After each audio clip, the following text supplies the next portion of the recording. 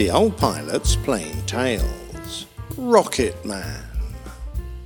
I first met Matt about 25 years ago when I volunteered to help out at a local Air Training Corps squadron, teaching the youngsters about aviation. Matt was on the staff and we became close friends. Little did I realise then the depth and breadth of his knowledge, particularly in the area of spacecraft.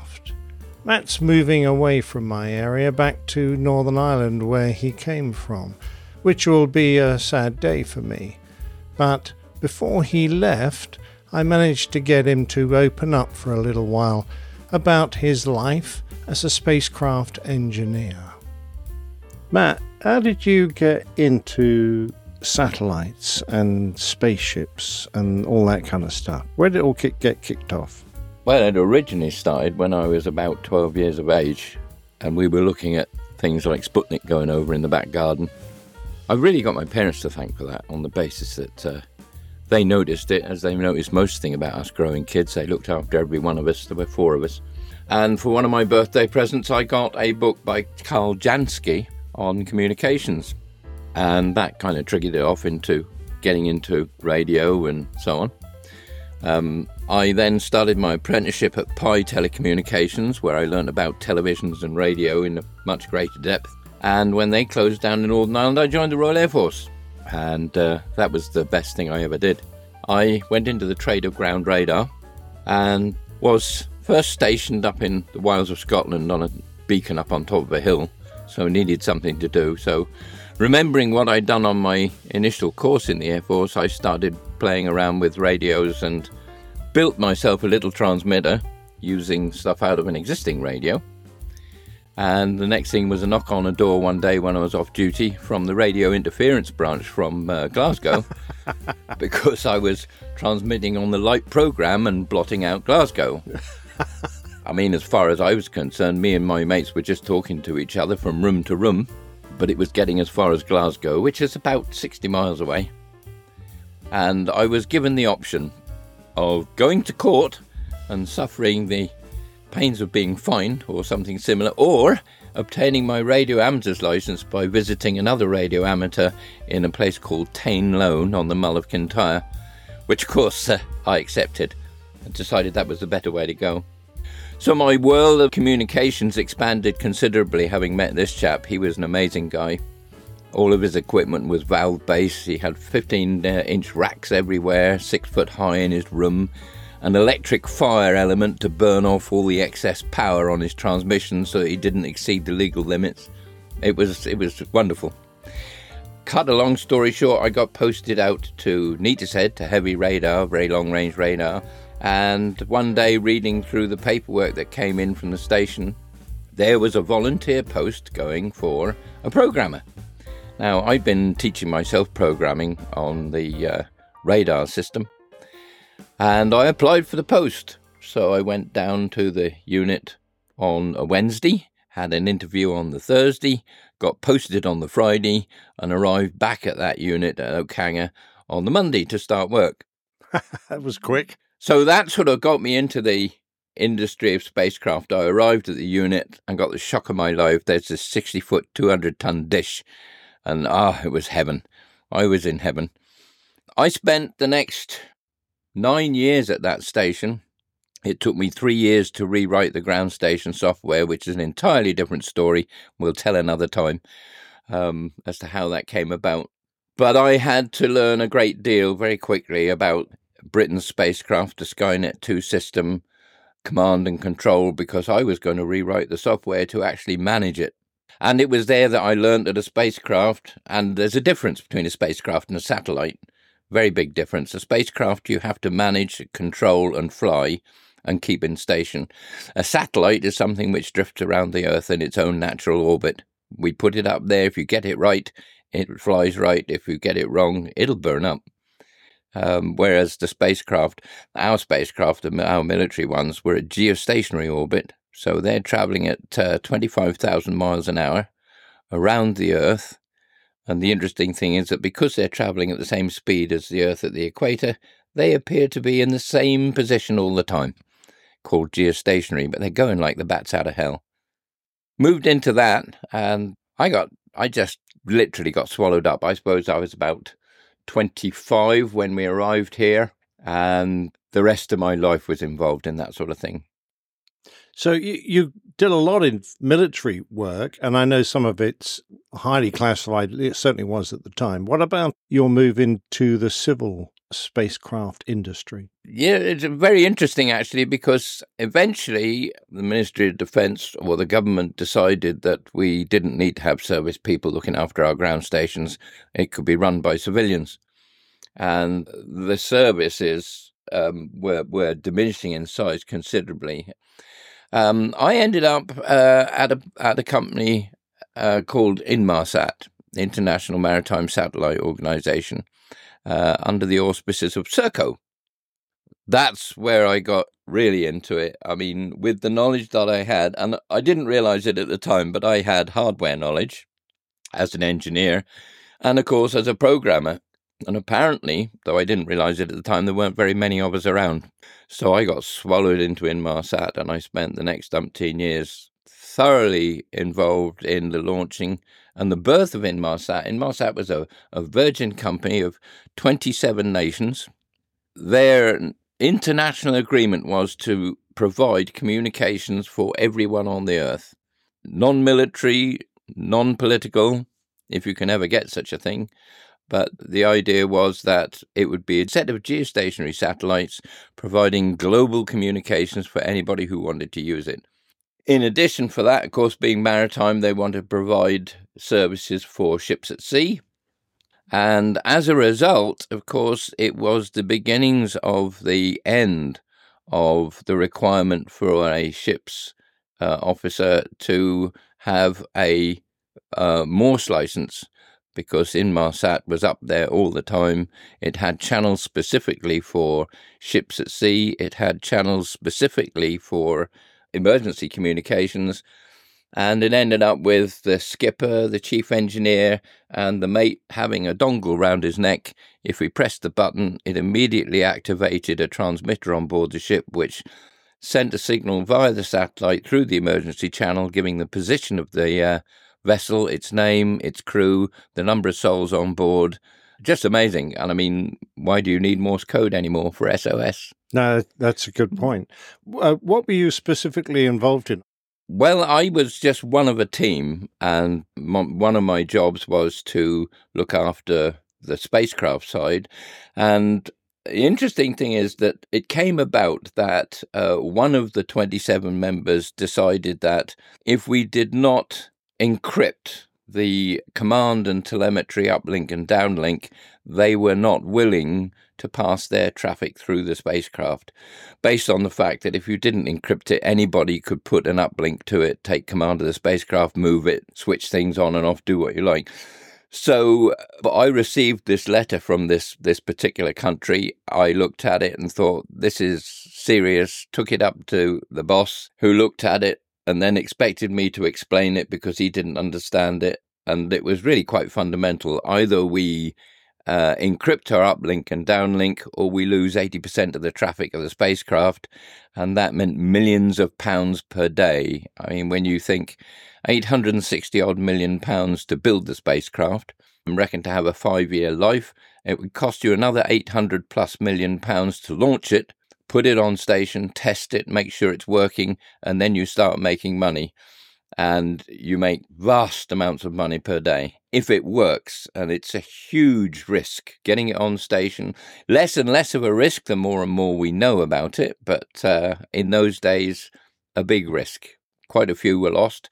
One of the military satellites which we launched at one stage, the rocket was going up into space, and all of the dishes and satellite antennas were following the telemetry from the rocket as they followed the path and moved their tracking. And all of a sudden, there was this antenna, this dish, which was looking at the information from the spacecraft.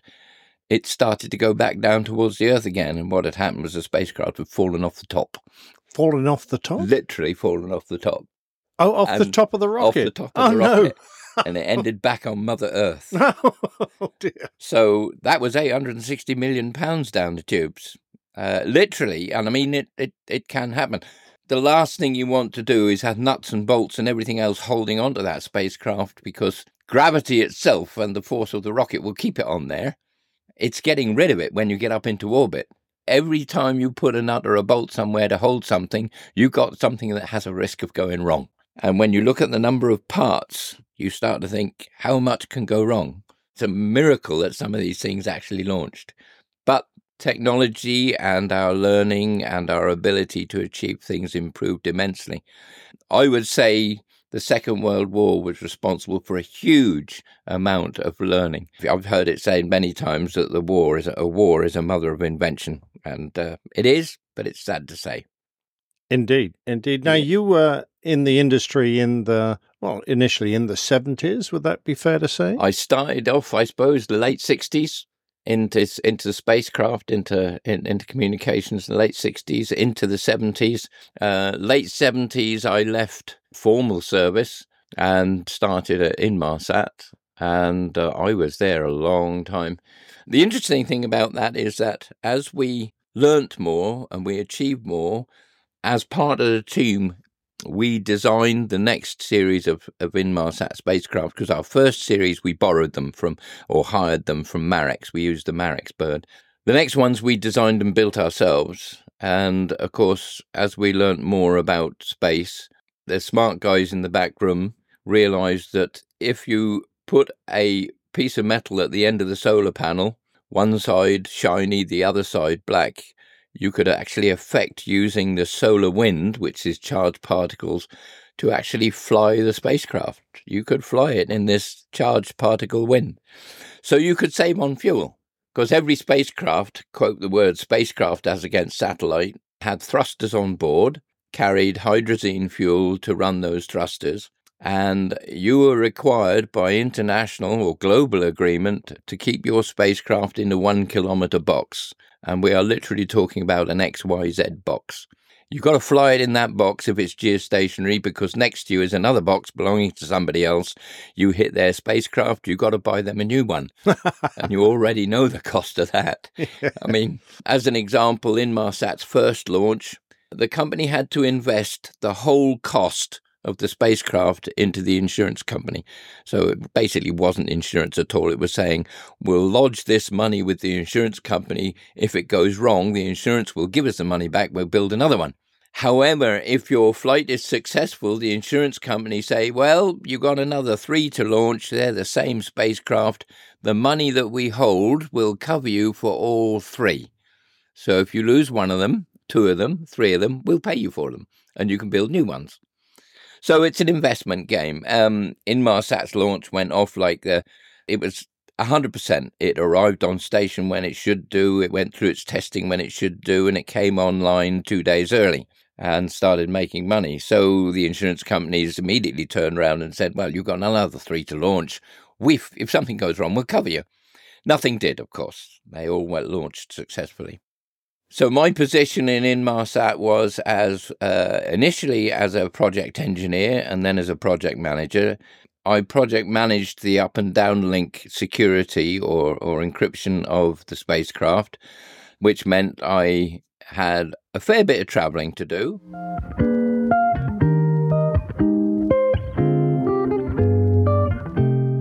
One of the aspects of spacecraft and communications is that if you're an engineer in this world, there is no such thing as a clock. A spacecraft is like a radio-controlled model. What do you do if you can't control it? Well, you stand there with your controller and you work away at it until you fix it, or until you decide you can't fix it. But you're talking about £860 million worth of spacecraft, and heaven only knows how many £1 million worth of daily money. So if it has a hiccup, you work the clock round until you fix it. The longest I've worked is 17 days with a team of guys when something went wrong.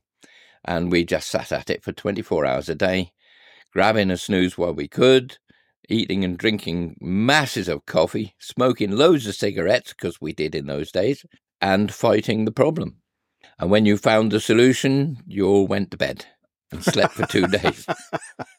But you had to find the solution. You had to fix it. You either had to fix it or find a way around it.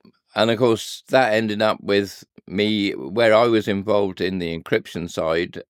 Even today, I don't talk a lot about it. So encrypting, uplink and downlink encryption's really important, absolutely vital, because you don't want some hacker hacking into the spacecraft and turning everything off, or turning everything on, or switching channels and so on.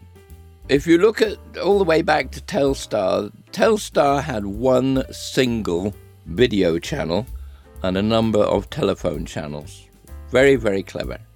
When you look at the likes of Inmarsat spacecraft that are flying now, they have hundreds of thousands of continuous simultaneous telephone channels going on all the time, and a considerable number of video channels, plus telecommand channels, picture channels. I mean, it's massive. You've just got to believe it.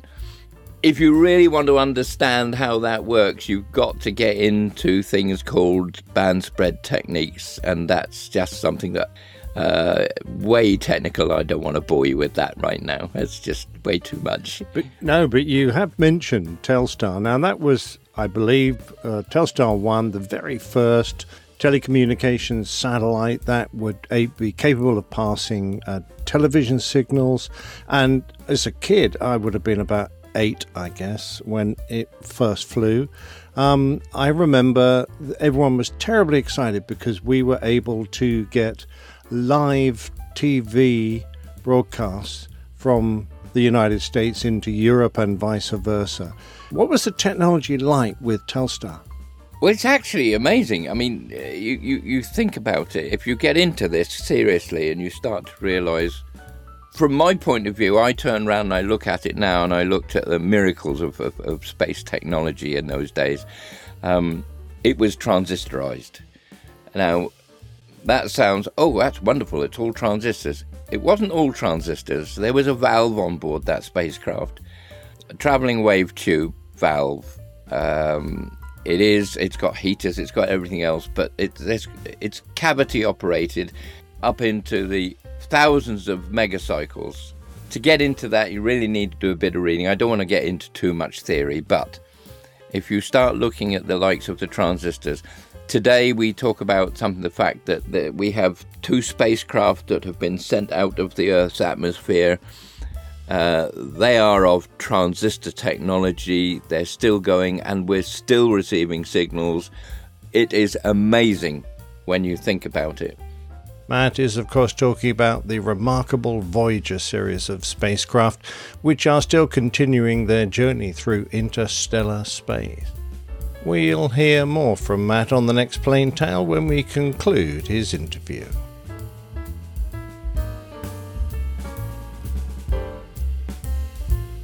Plain Tales is a featured segment of the Airline Pilot Guy show. You can find out all about that at airlinepilotguy.com. Plain Tales is also a standalone podcast, and if you're listening to this, you'll probably already know that I'd really appreciate it if you would leave us a review, perhaps on Apple Podcasts or your podcatcher of choice. Many thanks for listening.